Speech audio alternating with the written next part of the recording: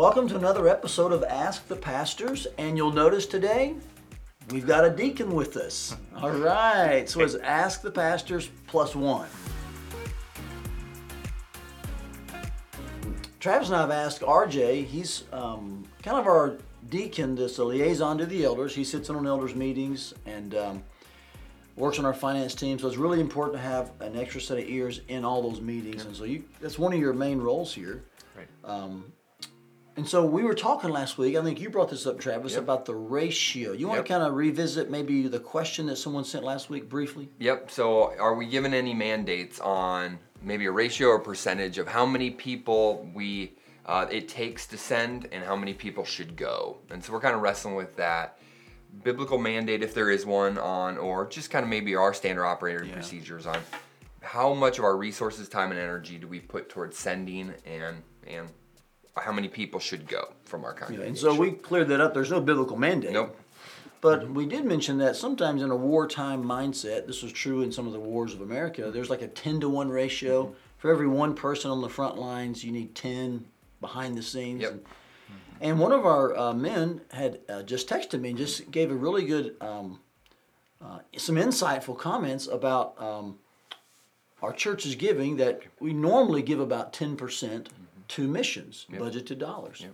But it reminded me that we had fallen short a few years ago, actually, and I think we realized, we're not really at that 10-to-1 financially. And it prompted me to talk to RJ and see if he could share the story, because I really have appreciated the way the finance team came alongside the elders and helped us get back to 10%. Yep. I think we are just getting there this year. Is that correct? Yeah, that's correct. Yep. So walk us through that process and how we got from where we were. We weren't even aware we were that low, and we want to get back. And we want to give more if we can, but we want to at least get to this 10-to-1 ratio. That's not in the Bible necessarily, but it's a good marker. Yeah. I think it's a good story of how you can, make progress out of a bad place into a better place. Sure. Yeah, it was about 4 years ago. Todd had the conversation with me, brought it to my attention from the elders to the finance team. We decided to take a look and see how we could start adjusting our budget to provide more dollars for our mobilization. So we ended up making that recommendation at that time to increase by 1.5% for the first couple of years until we got to 10% of our prior year's budget. So this year, last year's budget was $1.3 million.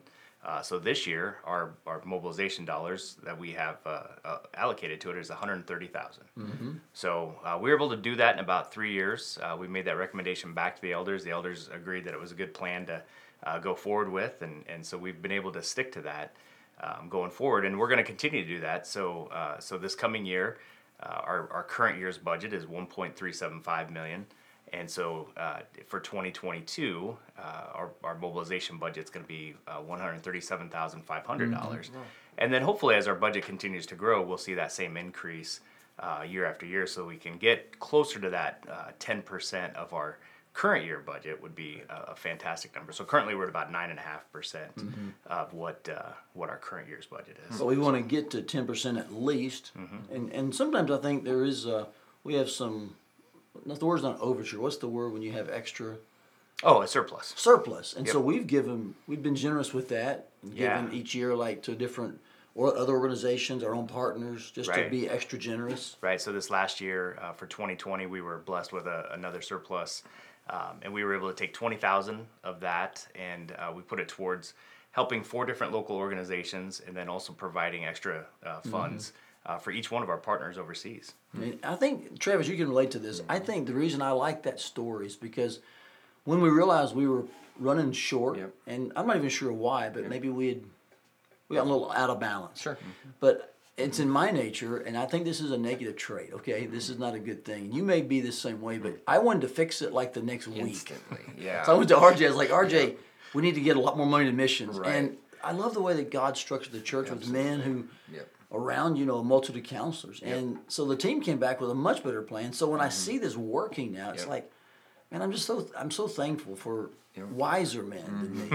And I love the transparency of our church. We were willing to 4 years address that and lay that out to our congregation, and our congregation stepped up. And absolutely. So you were able to see maybe the Holy Spirit prompting the elders getting in line with the deacons, all of us putting it forward the congregation stepping up. And it's just fun to see unity across the board on missions is a priority at First Family Church. And sometimes we don't communicate that as much as we Sure, should. yeah. But I just want you to know, church, for a number of years now, we realized we were not really maybe in the best ratio financially. And we have a strong commitment to missions. And so we have some really good men and women around us who are just able to lean in with really solid plans to prevent people maybe like me and Travis from trying to fix everything overnight, you know? Yep. I like the way we bring passion to the situation. But anyway, and so, yeah, to see this happening now and to hear you say, like, next year it's going to be this amount, man, it just thrills my heart that we can continue to hold the rope for those on the other end. That's right. Absolutely. So thank you so much, bet. and for helping safeguard against some of my negative tendencies. Anything you want to add, Travis? No, I love that because we need to continue, like we said last week, we need to continue to prepare to send more. And so you're helping us get to the place where when an opportunity arises, we're not behind, we're actually where we want to be or even ahead. Maybe we can say, we can get you there quick. Yeah, we're absolutely prepared to be able to do that. That's awesome. That's really exciting to me. Yeah, we want to be prepared every year, don't we? Send or plant annually. That's right.